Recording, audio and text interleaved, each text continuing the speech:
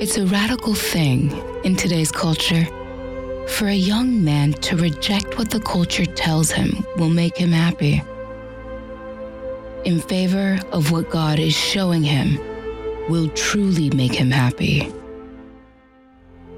These are the honest conversations of the men discerning the priesthood in the Diocese of Nashville, seminarians learning what it means to follow Christ's call. You're going to have to interact with the people, and you're going to have to knock on their door and be like, hey, like, I haven't seen you in a while. Are you okay? Everything's going on? Dealing with the challenges. Sometimes I was like, boy, I wish I would have paid more attention in that class. I'd be able to answer this question a little bit better. Let me get back to you. Finding the beauty. At least for us in our seminarian time, we have to do papers. We have to do all these things, but always create some times where you're going to spend time with the Lord. This is the Nash Vocations Podcast, adapted for Nashville Catholic Radio. Seminarians for the Diocese of Nashville, and this episode is entitled Four Pillars. Again, 4 pillars or dimensions and stuff, but like that's in reference to the kind of basic structure of the basic kind of fundamentals behind seminary formation that is governed, that the church uses, that the church uses for the entire church. So every seminary across the world, like basic seminary formation for the Catholic Church revolves around like the priestly plan of formation program for priestly PPF. Formation. Yeah, PPF. PPF, and within the PPF, like the PPF is structured around these 4 pillars. Is some people, like, I think now the terminology that's used is dimensions. That all of seminary formation is centered upon, and so they have different areas in which basically the goal is to get a well-rounded priest. And I'm just list the pillars of formation, and then we can just launch right into a discussion of what that is and what's the nature of it and why are they important, and is there a pillar more important than others, and everything like that. And so the pillars are not priestly, but we're trying to be priest, but intellectual, pastoral, human, and spiritual formation, and so those are the 4 pillars. And I thought you asked something. Sorry. And so those are the 4 pillars that basically we are all supposed to be trained and be well-rounded in all of those things, in all of those aspects of becoming a priest. And so I guess we could just launch right into a discussion of it, because we're gonna pretty much cover it all. And again, what are the 4 pillars of formation? Again, I just mentioned it. Again, the intellectual pillar or dimension, spiritual, pastoral, and human. All right, and so are you any good on your human one, Justin? Because you keep forgetting it. No, that'd be the intellectual pillar. Yeah, those 4, that's why they call them dimensions, because the formation of a seminarian or of a future priest should be around all those 4. They used to be called pillars, not dimensions. Yeah, I think so. Just history, real quick. Before you, in the Middle Ages, if you want to be a priest, you would go talk to your parish priest. They're like, okay, cool. And then you'd probably talk to your bishop, and then you would basically intern with your parish priest or whatever priest the bishop sent you to. So it was an internship, basically. After the Council of Trent, that's when seminary started. And in the canons of Trent, it says that the diocesan bishop is supposed to have at least one seminary within his diocese. So then that's when seminarians were kind of born, in the sense. The men started to go to seminaries and be formed. The dimensions thing and that type of stuff, I just looked it up real quick, and the program of priestly formation was made in 2005. So before Vatican II, it was kind of crazy a little bit in how they still went to seminaries. But right now, one of our professors here at St. Meinrad, Dr. Alvis, he has us reading a book that Brent and Nanzo and Oscar have read. But it's about the 5 young men. Catholic Watershed. Yeah, Catholic Watershed. And like they went to Mundelein in Chicago, and like I'm reading that and it's crazy, like because like they kept them in the seminary and they kept them like pretty much like monks. Yeah, like they couldn't go out or anything. And even in some other countries, even though they follow some kind of Mexico's like that, isn't it? The basis of formation in some seminaries, especially Africa and Latin America, the seminarian is not allowed to go out of the seminary unless there's a medical issue and of course you have to go by, personal stuff. Those are the only times you are allowed to go out. And of course you can go to the parishes and to your own ministry. Yeah, but my point in bringing that up is I think I could be wrong. I fully admit that. I admit that. But I think the formation, the pillars and dimensions is relatively new in the sense that language is being used. Yeah. Like not, it's always been there that we need good pastors. We need smart pastors. We need holy pastors. We need human pastors. But I don't think that language is used prior and after Vatican II because the program for priestly formation is only 2005. So. Well, and also we have to, going back into the history of a seminary formation, we have to understand that at the time when people want to be priests, of course, we talked about going into the internship, and that internship you will basically shadow a priest. You will learn from him. But one of the biggest issues from this way of formation was that a lot of priests were lacking a lot of intellectual.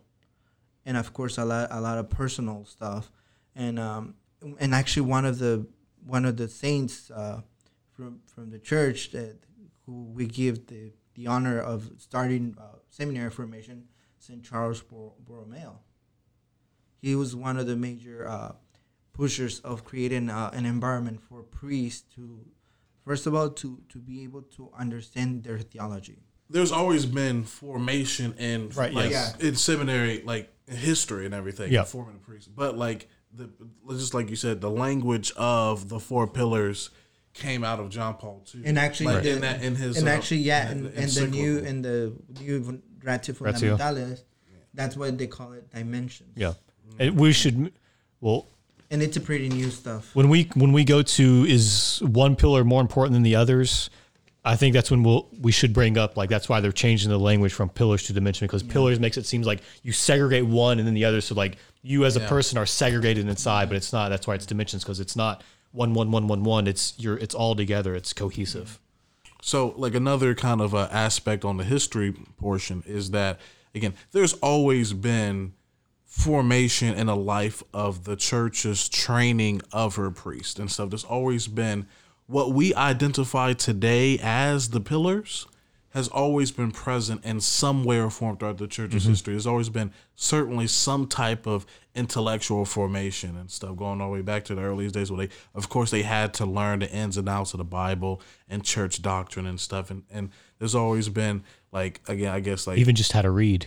Yeah, even just how to read basically and stuff. And so like there's always been like some aspect there, even if it wasn't formally recognized. And so now, as you move closer to the post Vatican II era, basically starting all the way from Trent, which created the seminary system, and going and its developments going to the current time. Now you get a more formalized process, and then when you come to John Paul II.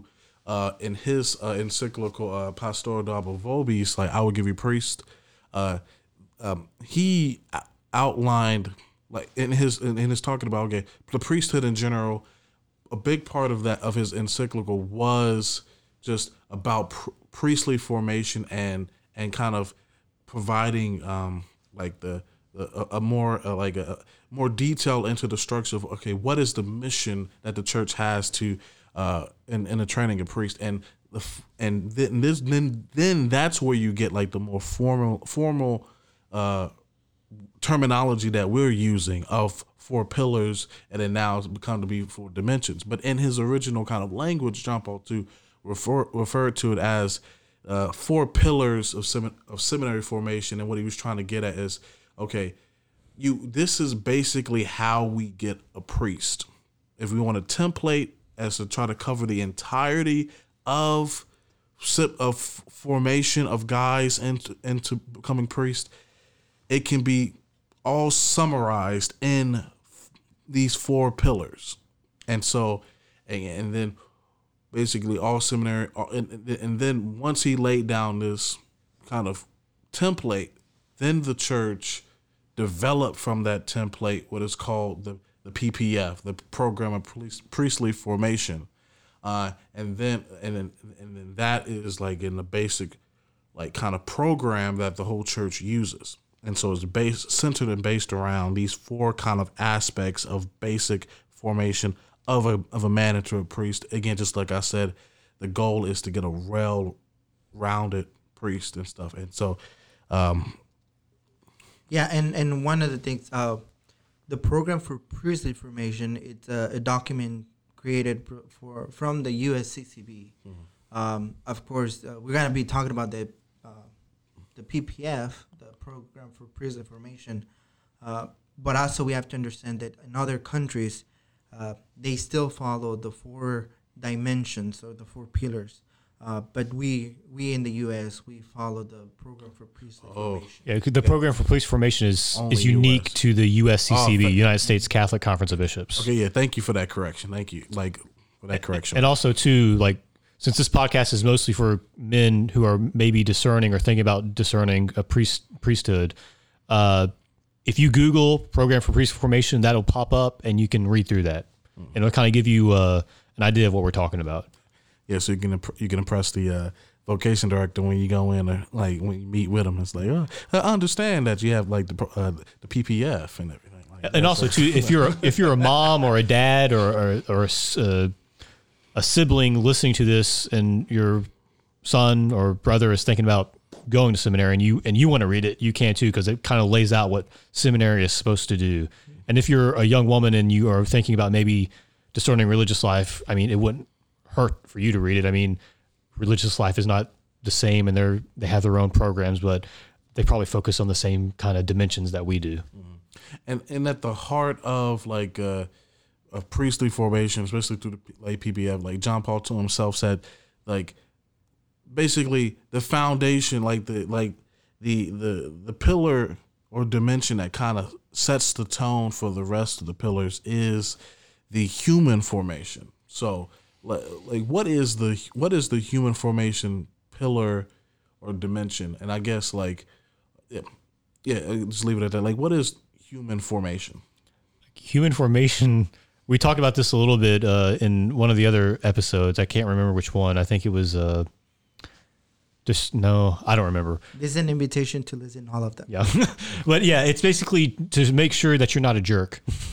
As basically what the human formation is. Like, as I've said before, you come into seminary as a diamond, you're rough around the edges. Seminary formation helps to smooth out those edges. And those rough edges are mostly your human formation. Like, they have to be smooth. I don't know about you. I was already a saint when I came in. Well, I mean, that's why he wasn't religious beforehand. So and one of the things that actually, that we work in human formation, it's many times it's how do we deal with other people? Mm-hmm. How do we deal with our brothers who, we live together, we pray together. Of course, at one point you're gonna be like, okay, so we're together too much. So how do I deal with that too? In that sense of a learning and growing experience, and especially developing our humanity. Yeah. I mean, you can. I was gonna say you can think about human formations like everything outside of like intellectual, pastoral, but really, I mean, human formation is in all those at the same time. Yeah.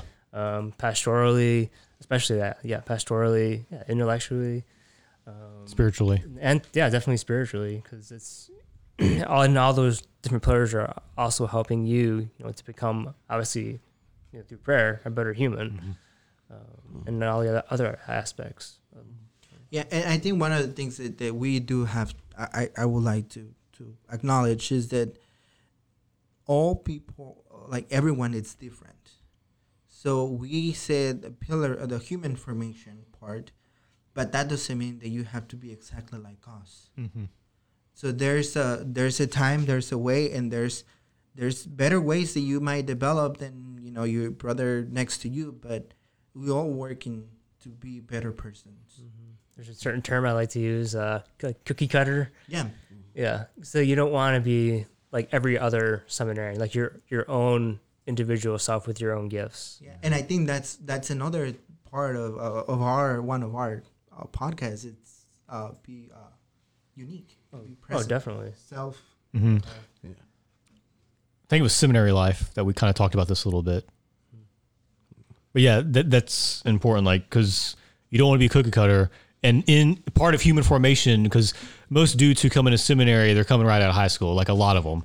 So they're like 17 and 18, so they have no idea who they are as a person. Yeah. So that's part of human formation too, is it's finding out who you are as a person and as a child of God and as a beloved of God. Yeah. And I think also like it's finding out who you are, but also like becoming comfortable. Yeah, exactly. You got to be comfortable in your own skin. Yeah, and I would also add like the, basically like the church wants good men to be formed for the priesthood, and in order to have good priests, you first got to have good men, and basically being a good man is being that's human formation. Is learning to become a mature man, a mature human being. That's human formation right there. And we can see why John Paul II put that as the basis for just seminary formation for all of the pillars. And that's like you can be, and we're going to talk about the other pillars as well, but like you can be the most spiritual, at least outward appearing spiritual person. You can be the smartest person, and you can do pastoral things. But if you're not at first just a decent human being, then everything else that you do is not going to mean squat. It's not, because like people say, okay, he does priestly things, but it's like nobody's going to approach you to allow them to minister to you unless they know that you're just a human being. And basically, again, I mean, Jesus Christ, I mean, the Son of God became man, became a human being. So it makes sense for you to actually try to be a human being. I think one of the things that I always say is you cannot give what you don't have. Mm-hmm.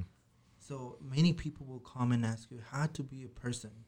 Well, if you want to help them out, of course you have to be able to know who you are. You need to know that you're a person. Yeah, nobody wants to jerk as a priest. Yeah. I got time for that. Yeah. I got time for that. Yeah.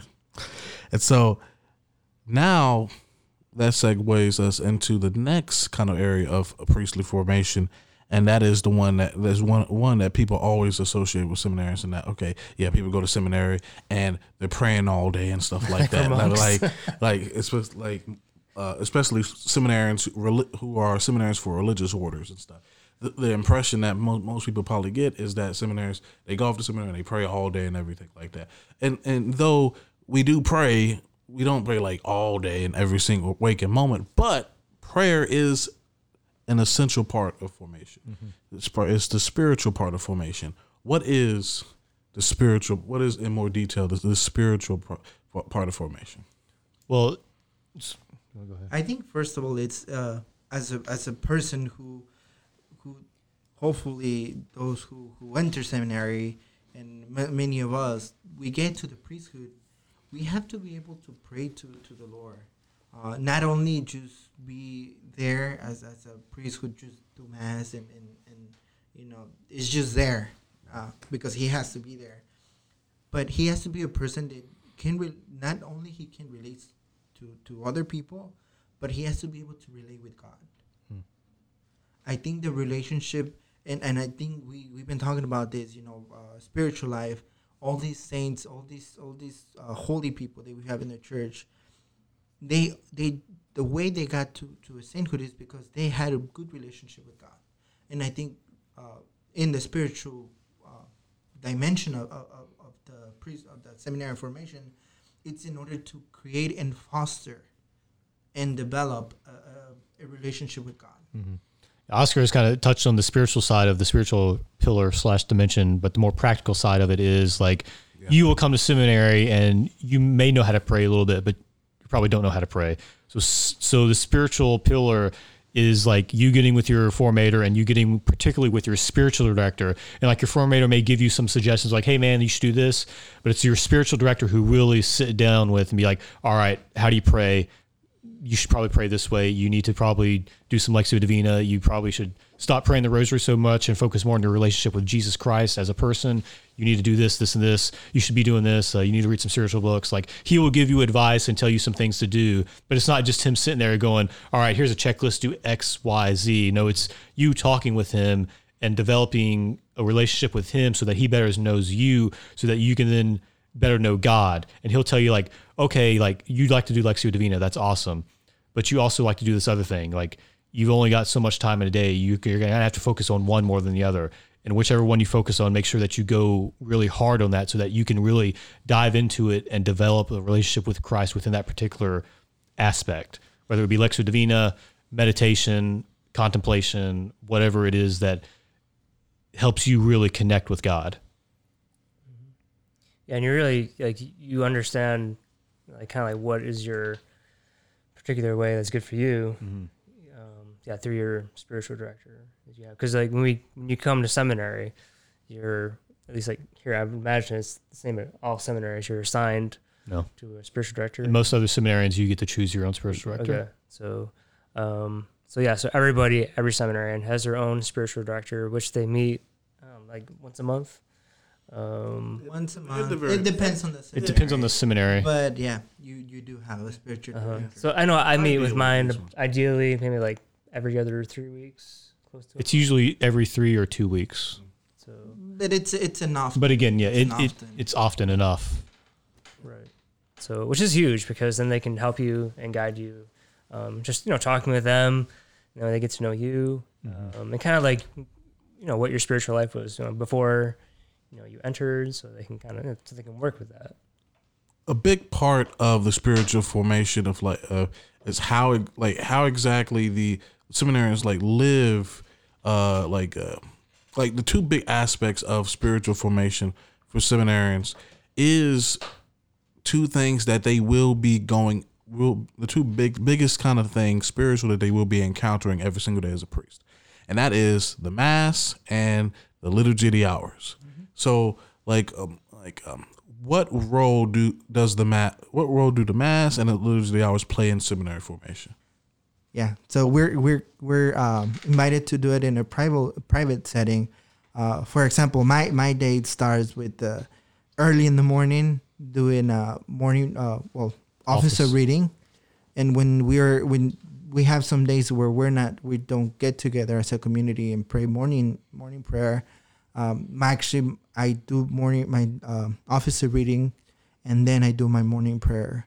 And of course, sometimes it can be in a casual kind of sense, looking outside, looking how all the creation that God did, with a cup of coffee, of course. Sometimes, that's how I do it. Yeah, but if you keep doing these things, it becomes a habit. But it's a good habit. Mm-hmm. It's not a bias. It's a good thing.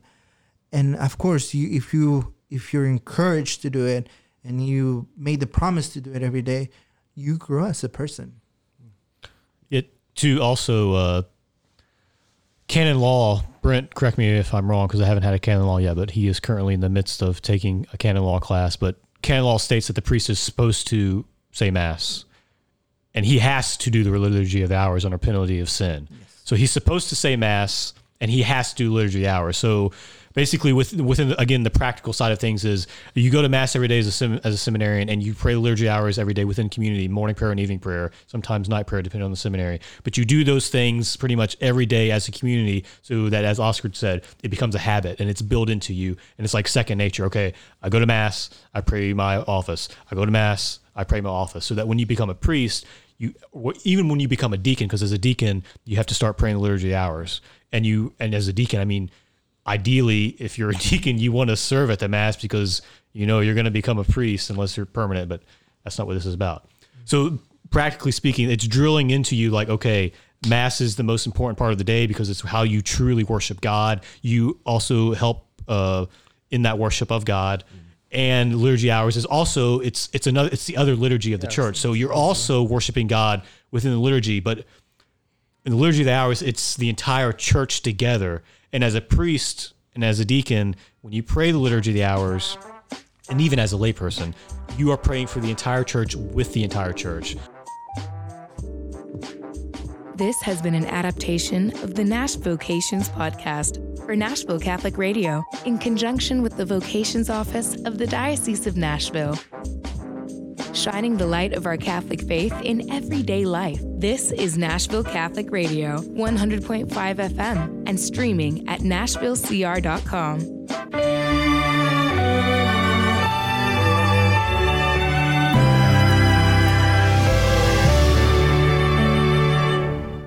Hey, hon, what you doing with your phone?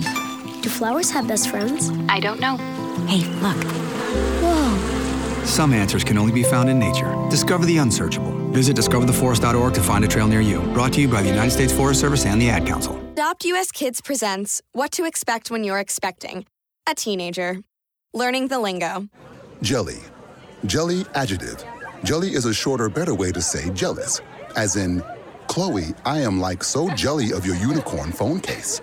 You don't have to speak teen to be a perfect parent. Thousands of teens in foster care will love you just the same. Visit adoptuskids.org, brought to you by the U.S. Department of Health and Human Services, Adopt US Kids, and the Ad Council. Why was the basketball court all wet? Because the players kept dribbling on it. The dad joke. Corny, groan-worthy, but also one of the simplest ways to share a moment with your kids. What did the buffalo say when he dropped his son off for school? Bye, son. So take a moment to make your kid laugh, because dad jokes rule. Make your kid laugh today. Go to fatherhood.gov. Brought to you by the U.S. Department of Health and Human Services and the Ad Council.